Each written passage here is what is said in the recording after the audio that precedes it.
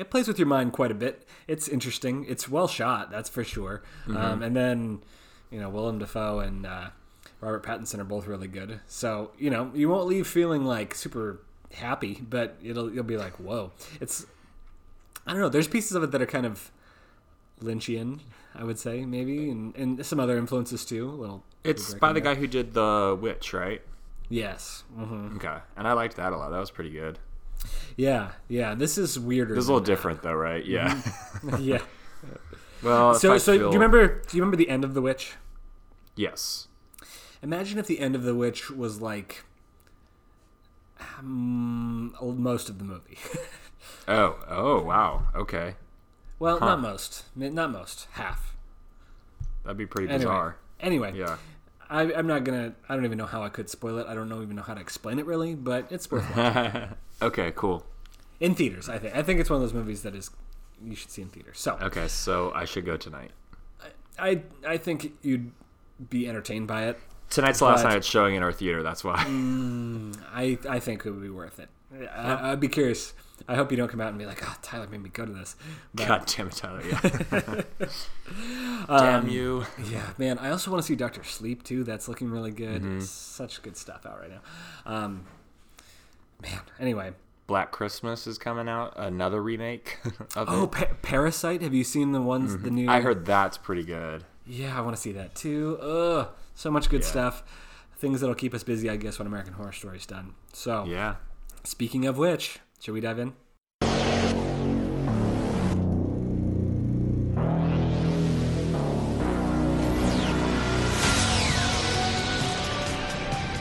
Good evening, everybody, and welcome to This American Horror Story, an unofficial podcast about the FX hit show, American Horror Story.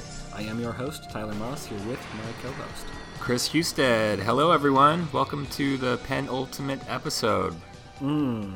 Sad to say, because we're only on episode 8, but alas, we do only have 9 episodes in this season. It weighs heavy on my heart, Chris. We only have a week left.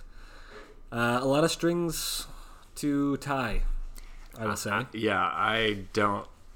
I feel like whenever we get to this point in the season, we always just have our fingers crossed and really hope for the best that they can tie these up. This is where Colt derailed. I think that you and I had been like, relatively high on Colt for most of the season, except for the Valerie Solanas. That was Colt, right? Yep. Yeah, except for that section. And then we got to this point where we're like, oh, God. So we've been both really high on 1984 up till now. Hard to say what's going to happen. Before we get any further, well, first of all, I want to apologize. We are recording on Thursday night, but, sometimes that happens. I think for the finale, we'll both be in tune to be recording on Wednesday and getting the pod out Thursday morning. But otherwise, we definitely want to thank everybody for continuing to join us on Facebook at facebook.com/JustAmericanHorrorStory. There were so many fun American Horror Story themed costumes that had been posted. I know we talked about that last week, but I think even a couple more were. So that's been great. And also, you can email us at thisamericanhorrorstory@gmail.com, especially because next week is the finale. If you have fun questions or thoughts that you want us to talk about leading up to the finale, after we do kind of the full autopsy of the season, we like to, think about, hear theories about what's happening next season, for instance, and, talk, all that kind of fun stuff. So if you have some ideas for, things you want us to discuss, please share your own thoughts, that kind of thing. And finally, please rate us and review us on iTunes. That means so much to us. We really appreciate it. Keeps getting the pod out to new people, and I feel like every season we've got a new crew that comes in. I love it. We get messages from people that say, hey, just found you guys during this season, and now I'm going back and listening to you guys from, I don't know, Asylum or Cult or Roanoke, and it's really cool that this kind of can live on. It is very cool. And, live on and grow. So, before we dive into, I guess, some remarks from before this episode, over the week and everything like that, let me ask you what beverage you have in hand this evening. I have my, because it's essentially happy hour over here, I've got my hot apple cider with 2 shots of Buffalo Trace. Ooh, how lovely. I will be returning to cider for the finale next week, but right now I'm drinking a beer that it's an IPA with strawberries and black currants. So, it's a little tart, a little fruity. It's great. I feel like black currants are super in right now.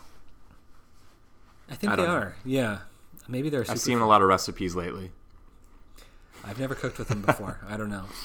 That's our next podcast, Cooking with Tyler and Chris. American Horror Story.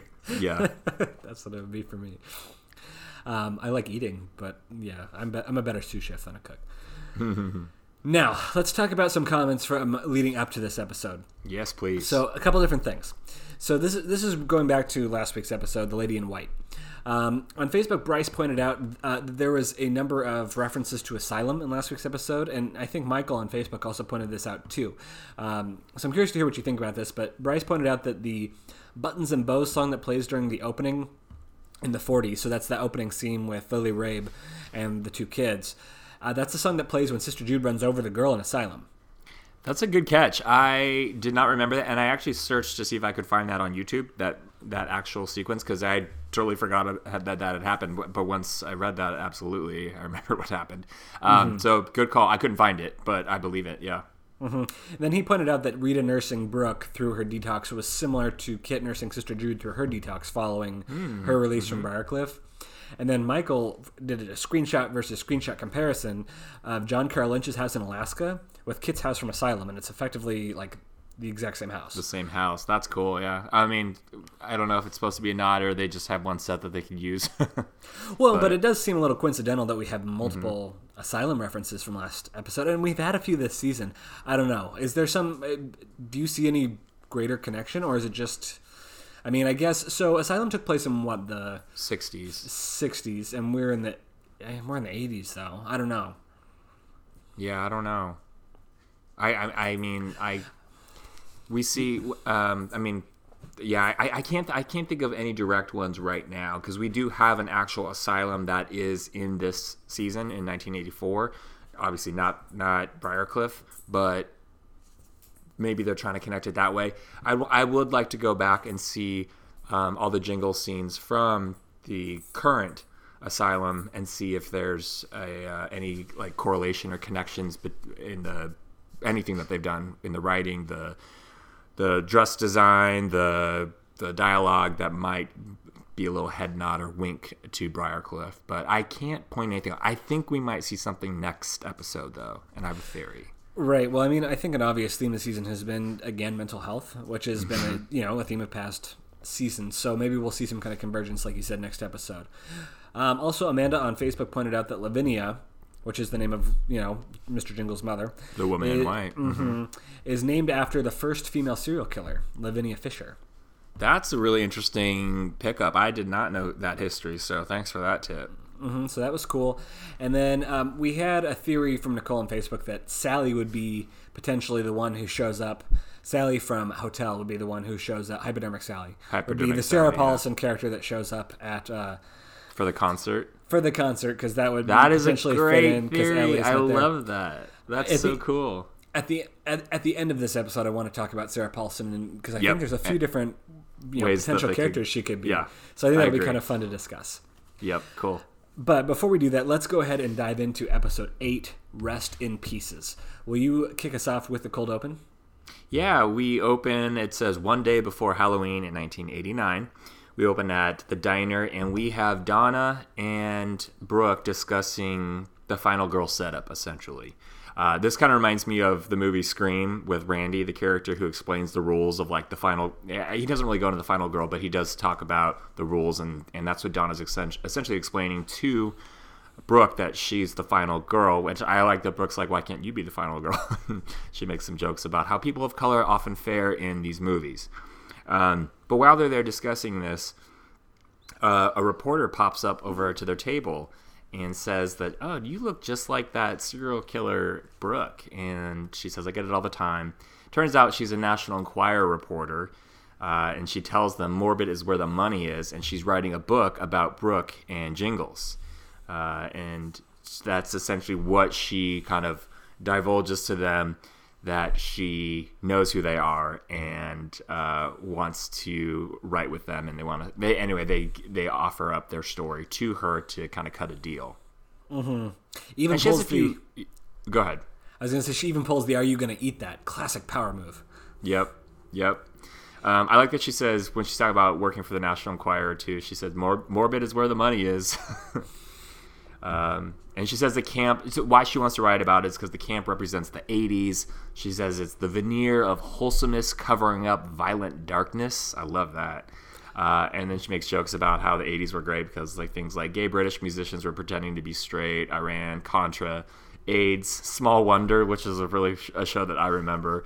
I think she says crack also. There's a lot of dialogue that was kind of coming at you Gilmore Girls style. I think she calls the 80s the era of bullshit, too. Yeah. Hey, man, that's when we were born. Yeah, so there's a couple things that I want to, like, I also noted here that I thought were interesting. Among them, not only did Donna notably say that Brooke could be the final girl, the other final girl potentially could be Margot. She said, or Margaret. It could be either one. Oh, that's right. Yep. So you got to feel like that's not, it's going to be a showdown between the two of them at the end of the day, obviously. Because essentially Margaret pitched herself to the world as the final girl in the original earlier 1970 massacre. Although maybe it would be an interesting twist if both Margaret and Brooke go down, and Donna is the final one standing. Yeah. So that could be enjoyable. Also, I thought it was funny that Brooke said she's going to go to Australia because she liked Crocodile Dundee. Yes, I remember watching Crocodile Dundee when I was a kid, and then she makes a joke like, well, the first one. I think there were 2 or 3, I can't remember. But doesn't Crocodile Dundee doesn't even take place in Australia? He's just Australian. No, he comes to the US. Australian. That's the whole exactly. premise. Yep. I love it. That was kind of funny. Oh, Paul Hogan.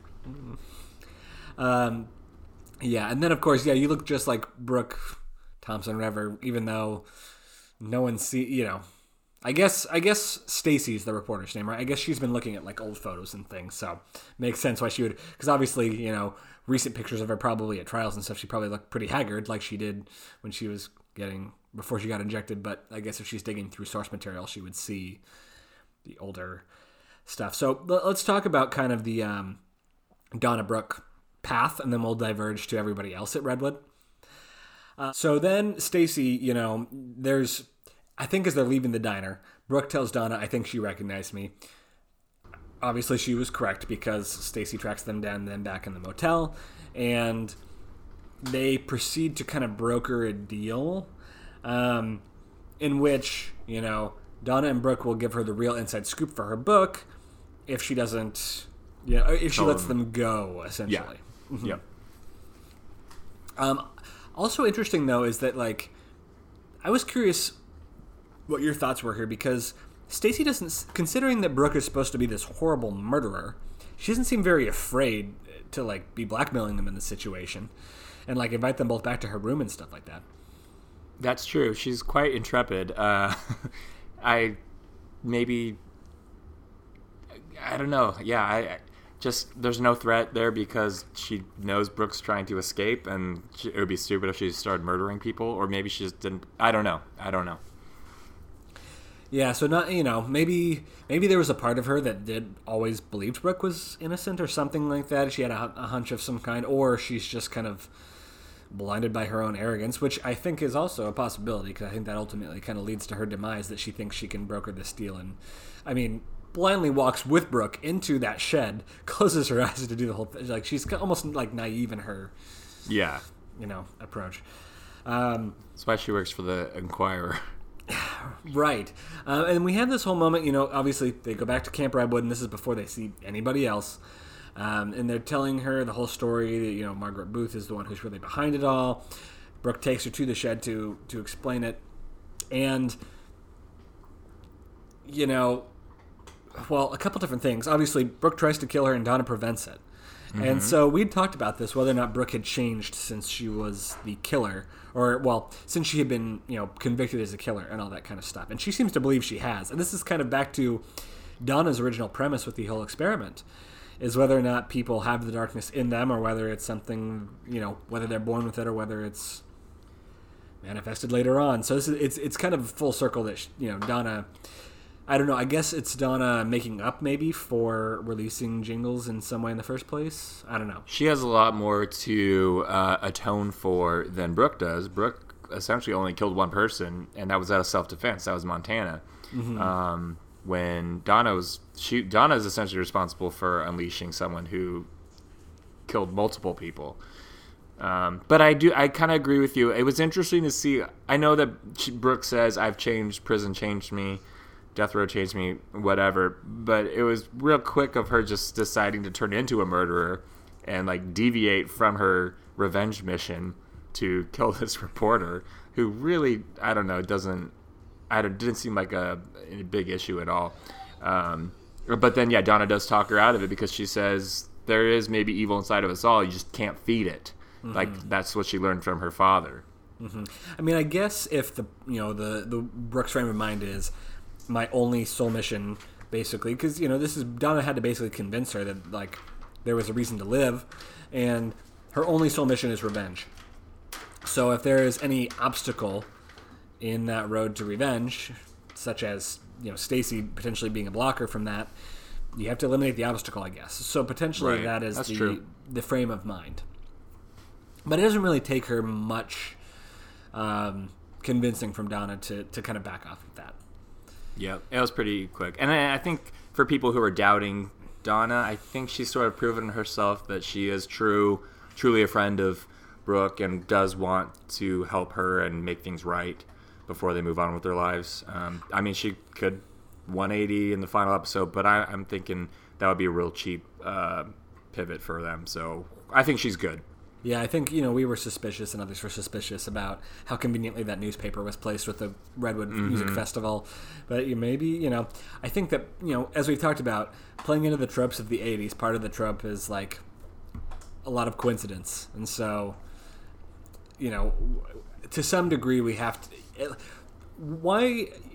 This is taking a little bit step back, looking at the season as a whole. Why I'm more okay with that in this season than potentially in past seasons is because the coincidence makes sense in the world. You know what I mean? In the world that they framed out, that kind of thing makes sense that it would happen. Whereas in past seasons, it doesn't. It seems fake. It seems lazy writing. Yeah, exactly. It seems like lazy convenient writing. Contrivance to help move the plot along. And again, it might be this season too, but because this is the theme, they get away with it, and we don't question it too much. Yep, it's they just should do every movie in the 80s, and then they don't have to worry about having the excuse. I'm talking about the writers here. There you go. Next season could be American Horror Story 1985. Yeah, exactly. I also enjoyed that "Eye of the Tiger" was the song that played at this point. That was great. I loved it. Yeah. Don't entirely know exactly what that meant, but still enjoyable. But then, obviously they, after Donna tackles Brooke, Stacy makes a run for it and then immediately gets killed anyway by, I guess, what we'll call like the murder squad. I don't know. Yeah. What did I call them? The Redwood Dead. No, she didn't get even killed by the Redwood Dead because she got killed by the three. Our new team: Bruce, Night Stalker, and Margaret. Margaret and Night Stalker. Yeah. I don't know why I call her Margaret. Yeah, and that was. I mean, I don't know. I don't know that I really felt enough to feel bad by it. I didn't. I mean? It seems silly, but it was kind of funny. Yeah, I mean, thank God for Bruce in this episode is what I'll say. I didn't know we were going to have more Bruce. I did not either, and it was a pleasant surprise because it actually kept this episode fun. Not that it wasn't fun, but he kept it great. So let's talk about our friend Bruce and jump over there. Jonah. We find out Jonas. We haven't seen in a little while. He's back in the road again. He just pops in whenever we need him, I guess. Yeah. Yeah. Seems to be a lot more self-aware than he was when he was picked up by Brooke and Chet and all them in the first episode. Mm-hmm. And Bruce picks him up in the Mary Kay vehicle, which I enjoyed. Love it.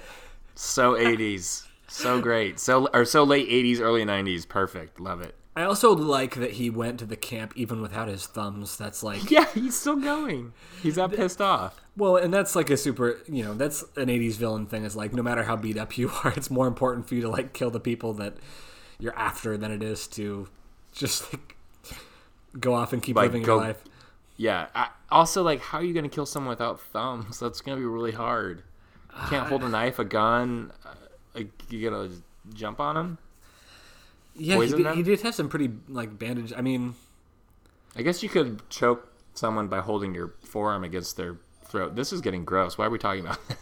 Well, How do you kill someone without thumbs? I guess we'll find out next episode, I'm sure. But again, the theme here is revenge. So much revenge. Yep. Bruce is in it to get revenge on Donna and Brooke. Brooke's in it to get revenge on Margaret. Everybody, the crew of the dead, like you said, is in it for revenge on Jingles.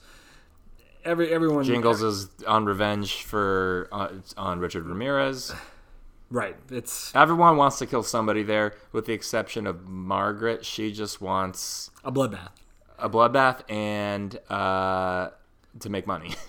A marketable bloodbath, I guess you would say. That's yep. She's classic capitalist, Yep. I did, but I like I said before, I enjoyed the little sequence with Bruce and the Mary Kay woman. Here we have this person who's like, out of the kindness of her heart, he has his thumbs cut off, and not only does he immediately like choke her out basically, but then he uses the cigarette lighter to cauterize his wounds, which is like it's pretty badass. I mean, yeah. Dale McDermott's great in this. He's a nut. This is a good character for him. I like it better than his other serial killer that we've seen, which was adult Bloodyface's son, right? That's right, yeah. Mm-hmm. I mean, that was such a brief character anyway. That was creepy in its own way, but I think I like that. Like, this guy is, I don't know, he's like a fun serial killer kind of. He kind of has this whole diatribe too about capitalism. Actually, it's talking about how by the 90s most of the cars on the road will be pink because everybody's going to be buying Mary Kay, and then he just stabs her right in the chest. That was like, oof. Yeah. Cold. She's like, she was trying to like make a sale too. She was making the Mary Kay pitch to him, like the scripted pitch, and then he stabbed her. It was so funny. Mm-hmm. So he's headed to Redwood. Meanwhile, Courtney, which is we were trying to remember last time the name of Leslie Jordan's character. Yep. Yeah, it's mentioned multiple times in this episode. So Courtney and Margaret are talking about the bloody bus full of Kajagoogoo.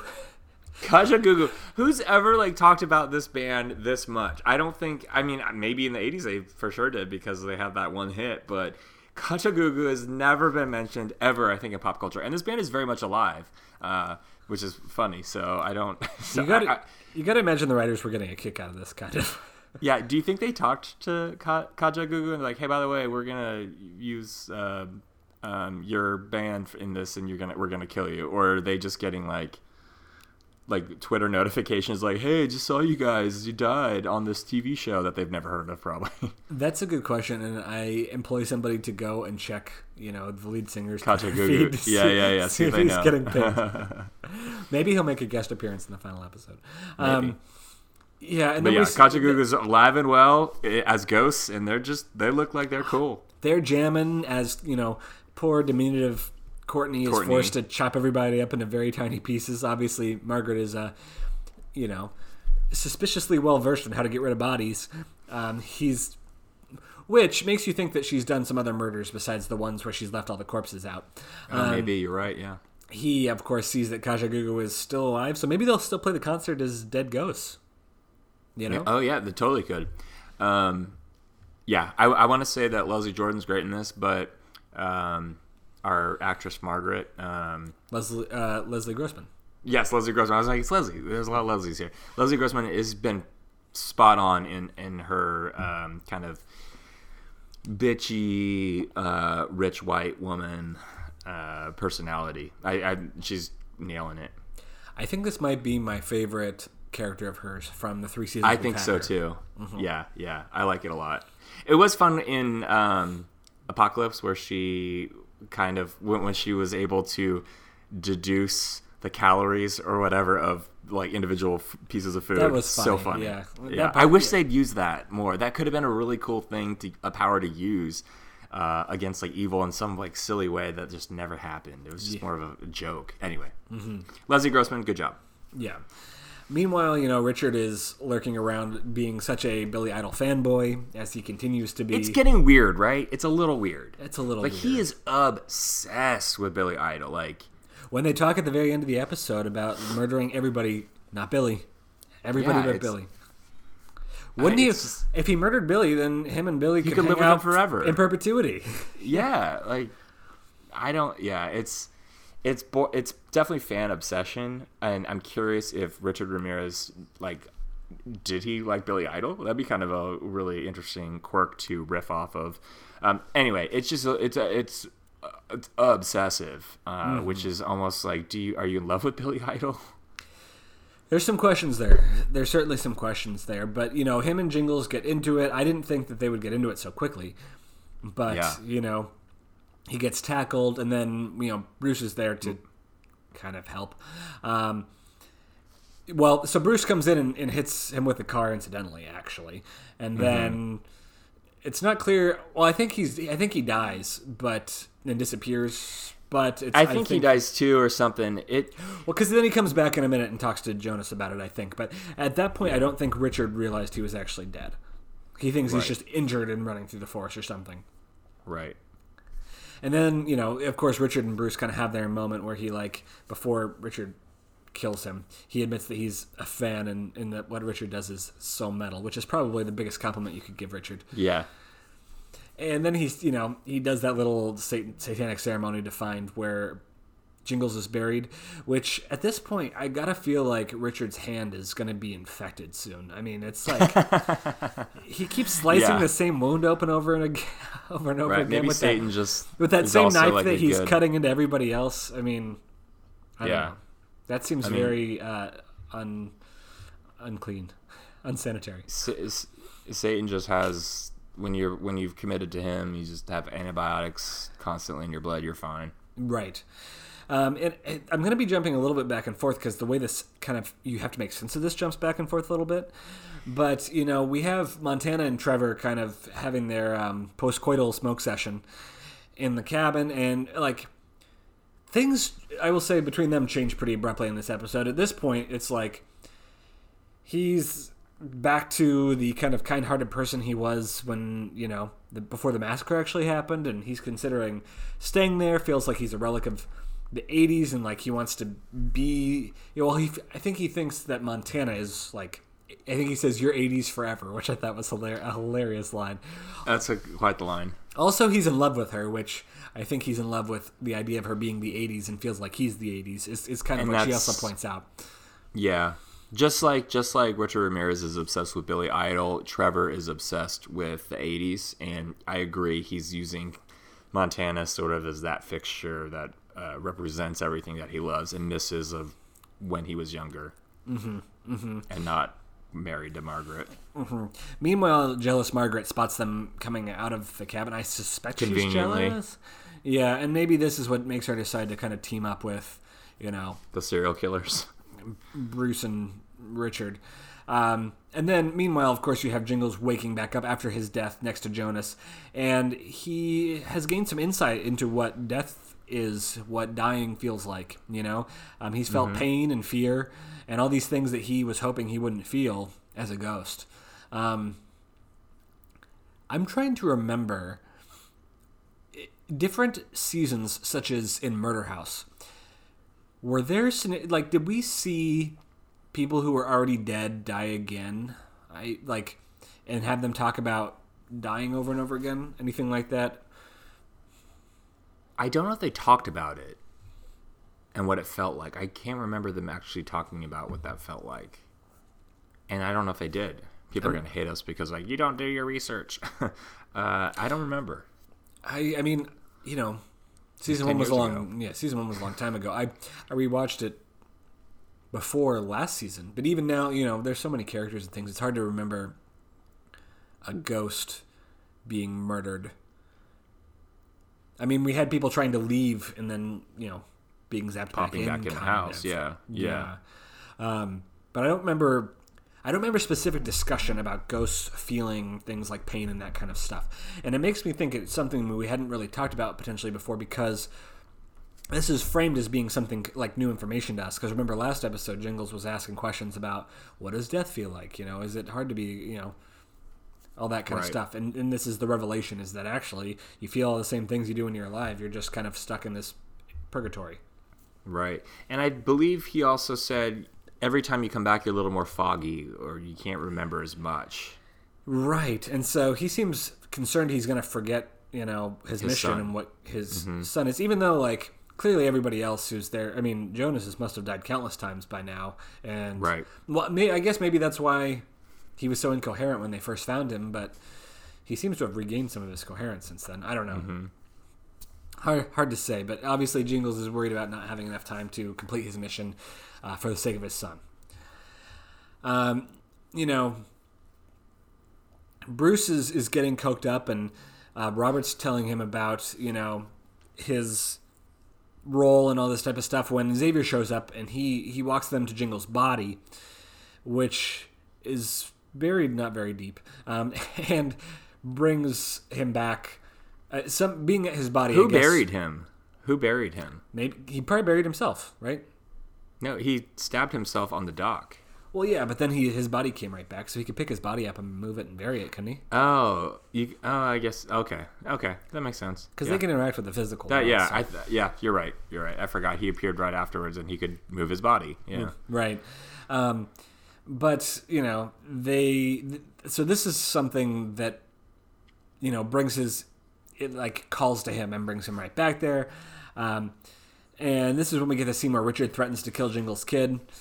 Pretty blatantly, which is almost like you wonder if this was even Richard's mind before this happened. But it seems like they're going to have another battle here of some kind until Margot comes in with her gun. And that's when she enlists Bruce and Richard to come and join the murder train. Mm-hmm. Yep. There's a lot of team-ups happening throughout this episode. We've got our little... There's going to be a lot of murder happening, but kind of in little factions. We've got the dead counselors who, as soon as Mr. Jingles comes back again, string him up and are going to... They're just torturing him. Seems like they're going to slaughter him like it's like a pinata, or like a hunk of meat that's in like a butcher's freezer or something. And he makes tries to make the argument, they're going to go kill my innocent son. And they make the argument that we don't want Richard here dead with us forever. And that's, they kind of have a fair point. Mm-hmm. I agree. How did they catch him? Did we see that? I don't know if he just appeared immediately and, they knew where to find him because they've seen the people die. Yeah. This is kind of one of the issues I had with this episode. It feels like a lot of disjointed vignettes of different things, and there's no real motivation from scene 4 to scene 5, or scene 5 to scene 6. We just keep seeing, the Redwood Dead Council with Jingles in a different location or talking about something. It's a lot of, I don't know, again, disjointed vignettes, and everyone's just reestablishing their motives. Yeah, it's like these little, aside from kind of the Brooke Downa little story, it's just like these little moments. Everyone's standing, telling them what their cause is and what their purpose is. Right. And I guess the big revelation we kind of get out of this scene is when Jingles tells everyone else that Montana's basically the one responsible not only for bringing Richard to the camp, but for, I guess, making the Night Stalker into what he is today. Yeah, encouraging him to kill. Even though, he didn't seem exactly...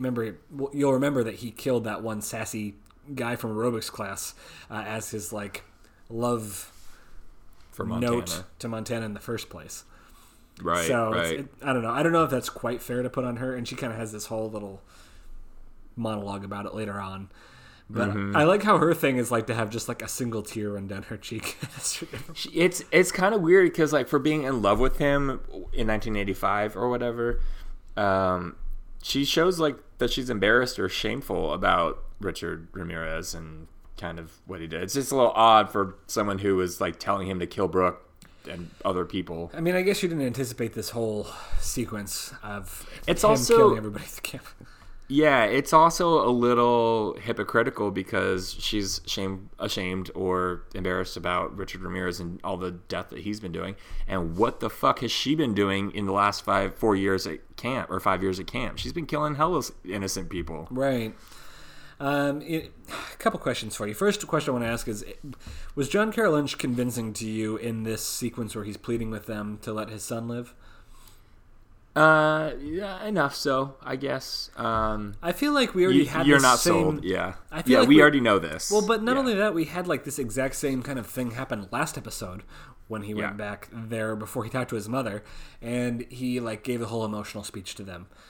It's a character beat we've already hit. There were parts of this episode, like you said, that kind of just felt like spinning our wheels.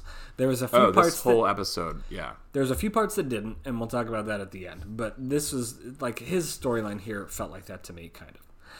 At the end of this episode, I wrote, this felt like a lot of just treading water. Mm-hmm. And then the following sequence too, I just wrote, "Boo-hoo! Trevor finds a mopey Montana and offers to die too." And they have this Something we don't care about. This might have been my least favorite scene of this episode, where she like after, you know, they're so in love, then she's a monster now and tells him to get away. Like, he's a monster too. He signed on with Margaret to like totally ignore the fact that Brooke was innocent and all this shit and everyone died, and I don't know, like she kind of goes on this little bit of a what's the word I'm even looking for, pedantic kind of speech about, you know, why are women always the scapegoat for sick men to blame their bullshit on, and it was all very melodramatic, and like I feel like any good points she potentially had were lost in just like, I don't know. I've liked Billy Lord this season. I've liked Trevor this season. I did not like this scene. Yeah, it's again, all of a sudden Trevor's been obsessed with Montana, though we haven't really ever noticed that. Or again, she might just be the stand-in for the 80s and what he misses about life, but she's getting it. She's a fine character, but again, this whole relationship is, I'm not invested in it. I could care less. Yeah, exactly. I couldn't care less. It just felt like real estate, you know, that we could have used for other things in this episode, like, why are we spending time on this kind of? Meanwhile, you know, Xavier and the fake Jingles are unfazed by the real Jingles, please, and then they slaughter him on the dock again.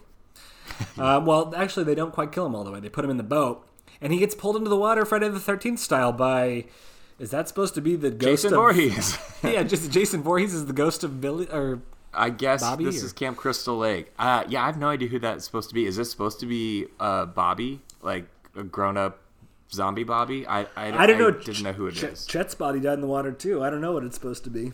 Oh yeah, this guy kind of looked like a gray, lanky something. I mean, it looked exactly like the real Friday, like the Friday the 13th initial movie. Yeah. So it felt like a reference for the sake of a reference, which isn't even a reference. Yeah. That I mean, I've enjoyed the more subtle acknowledgments. This just felt kind of dumb. Very forced. It's almost like exact to the T of the reenactment. Right. And, you know, he then, of course, somehow wakes up at the bottom of the lake? Well, so this is where I'm a little bit confused.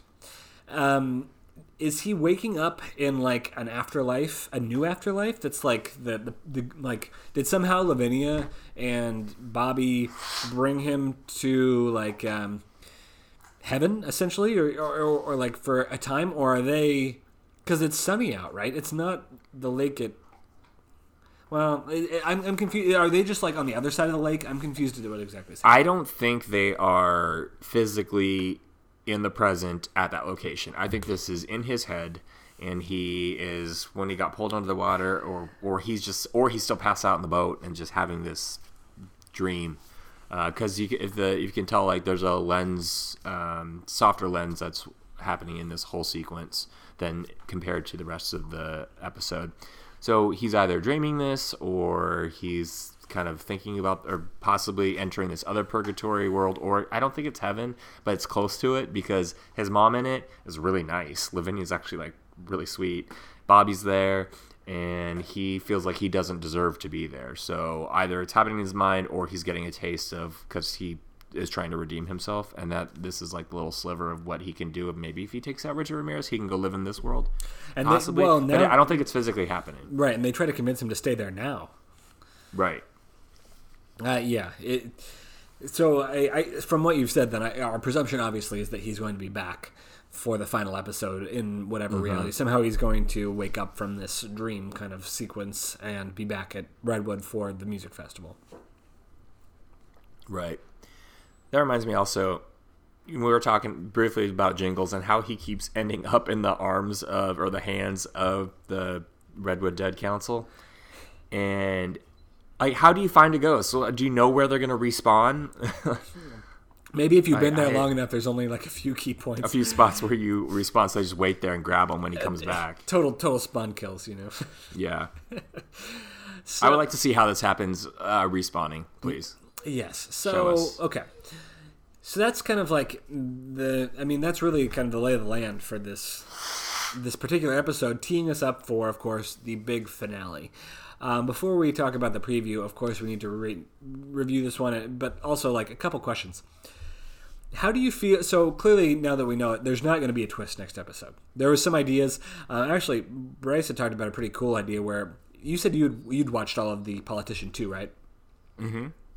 He had floated the idea that so apparently this is a spoiler for anybody who's not seen The Politician yet, but so plug your ears for 30 seconds real quick. But apparently the final episode of The Politician, from what I understand, is the first episode of the next season. I don't know if I would say it's the first episode, but it definitely sets up the second season. Okay, because his thought was that maybe somehow they were going to use because it seemed like we were wrapping things up this episode. The next episode, the final episode of this season, would be like prepping us for whatever the next season would be. Doing a similar thing, even though this is obviously an anthology, but somehow them like, I don't know, taking us into a new season. Clearly, that's not happening. Clearly, we're not getting any of the other twists we talked about.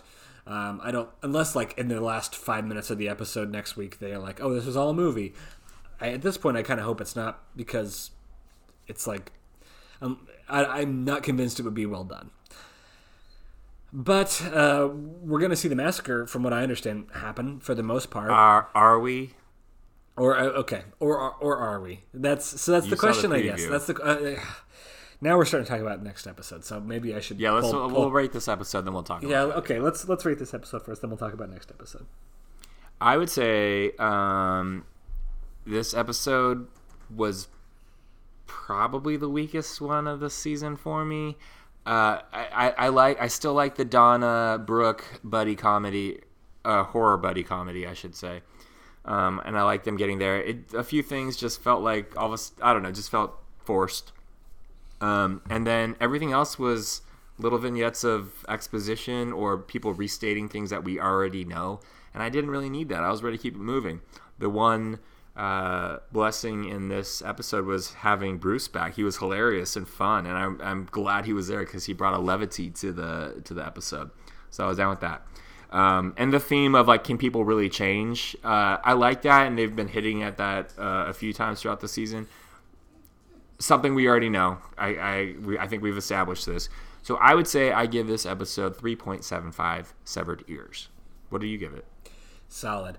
I think you hit a lot of fair points.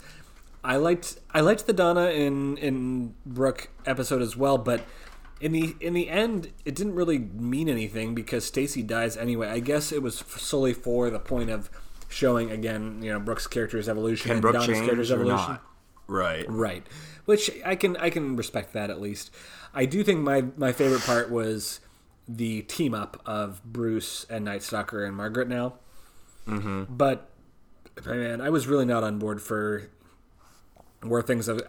Honestly, I'm not a big fan of where things have gone with Mr. Jingle's story at this point in time. He's such a sad sack now. Yeah, not a fan of that, and the whole Trevor Montana thing, I was like, I don't care. Yeah. So it's not even like that funny. No, it wasn't funny at all. So I think I got to give it 3.25, which is definitely my lowest score of this season. Mm-hmm. But so that's 6. That's the lowest for the season. 7. Definitely. And usually this is episode or 7. Mm-hmm.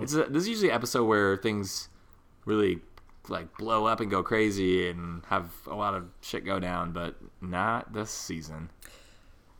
Yeah. Anyway, next episode better bring it. Well, so let's talk about that real quick. In the preview, a couple different things. Finn Wittrock is back, and not clear what his role is. He's being somehow tormented.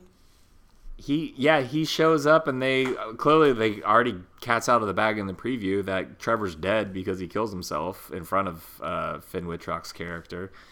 And they're just messing with him. But we also see him later in the preview, and he's at the asylum. So we know we're going back to the asylum at some point. So I don't know. Maybe, I don't know. Is it grown-up Bobby? I don't know. Like, are we going to flash forward even further? That's a good question. And then, we need to talk about, is Sarah Paulson still coming? Because I think we thought she was going to be in an earlier episode than this initially. We did. The Woman in White, I think, is what we thought she would be in, but she wasn't. So my theory is, in the preview, we see a moment where Brooke is talking about how I forget what she says. It looks like she's being interviewed or something. Exactly. So I'm thinking maybe we get Lana Winters interviewing her, possibly, and that could be her. But I also do like the theory about Hypodermic Sally coming back to attend the concert. And then the final option that we've talked about too is Billie Dean Howard coming back to talk to all the ghosts, to be the one that saves all the ghosts. So I think that, I mean, maybe this has been just set up for us to have like a bunch of different potential Sarah Paulson characters, and they intentionally did not show us because it's going to be a surprise. Hopefully, I don't know. I guess I would love that. I can get on board for that. She better show up, and we better get a goddamn massacre, because they've been teasing it for 3 episodes now. That's exactly what I was going to ask you. Is what does the finale need for you to be satisfied? I need at least a bloodbath of some concert goers, I think. What I think we will get, most likely, is a lot of ghost on ghost murder going down. Actually, Montana mentioned it in this episode. She said, you spent all that time with the Woman in White and you didn't ask her how to get out of here. So they're going to figure that out, I believe. Like, how do they get out of here? And I'm assuming they have to die in some form to get out of there. Yeah. So I think we're going to see a lot of ghost on ghost murder, and then like maybe the campers or the festival people will start showing up. But they've been teasing this so long that if we don't get some type of massacre humans, whatever, going down at this concert, and I want to see some of these bands and the actors that play them. Yeah. We have to see something, otherwise I'm going to be really pissed off and unsatisfied, and I don't want that because I've loved this season. I agree. What do you think we're going to get?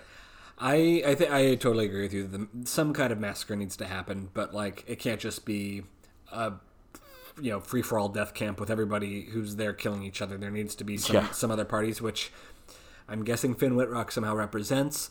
And I just feel like we've been really high on the season all the way through so far. There needs to be something unexpected, because something surprising. Like, is there going to be something surprising in mid-season? Okay, no. Is there going to be something surprising at the very end of the penultimate episode leading into the next episode? Not yet. No. And the preview doesn't seem to hint at anything quite like that either. I am hoping we get... The preview actually looks kind of boring. But frankly. It was, but it also intentionally felt like it wasn't showing us anything very clearly. Anything. Yeah, it's like Mad Men where you just don't know what's... So I'm hoping that's a good sign, and we're going to get... I would like to get something unexpected. Yeah, I agree. That'd be nice. Mm-hmm, mm-hmm. So that's where I leave off. But in the end, I am excited to see the season finale. I'm kind of sad this season is ending so quickly because I have really enjoyed it. But I would like to see them stick the landing.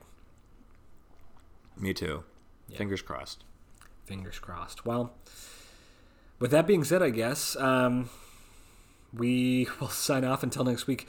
Chris, where can people find you between now and then? I'm on Twitter and on Instagram at Chris Husted, Chris with a K. What about you, Tyler? I'm on both as well, at TJMoss11, and you can check us out on Facebook at facebook.com/This American Horror Story. You can email us your thoughts and theories at thisamericanhorrorstory@gmail.com. And remember, it's most important to do that this week because we will be talking the finale next week. And, of course, you can rate us and review us on iTunes. It means a lot to us. We sincerely appreciate that. So, until next time, episode 9, finale of 1984. So much to look forward to. We'll talk again then. Happy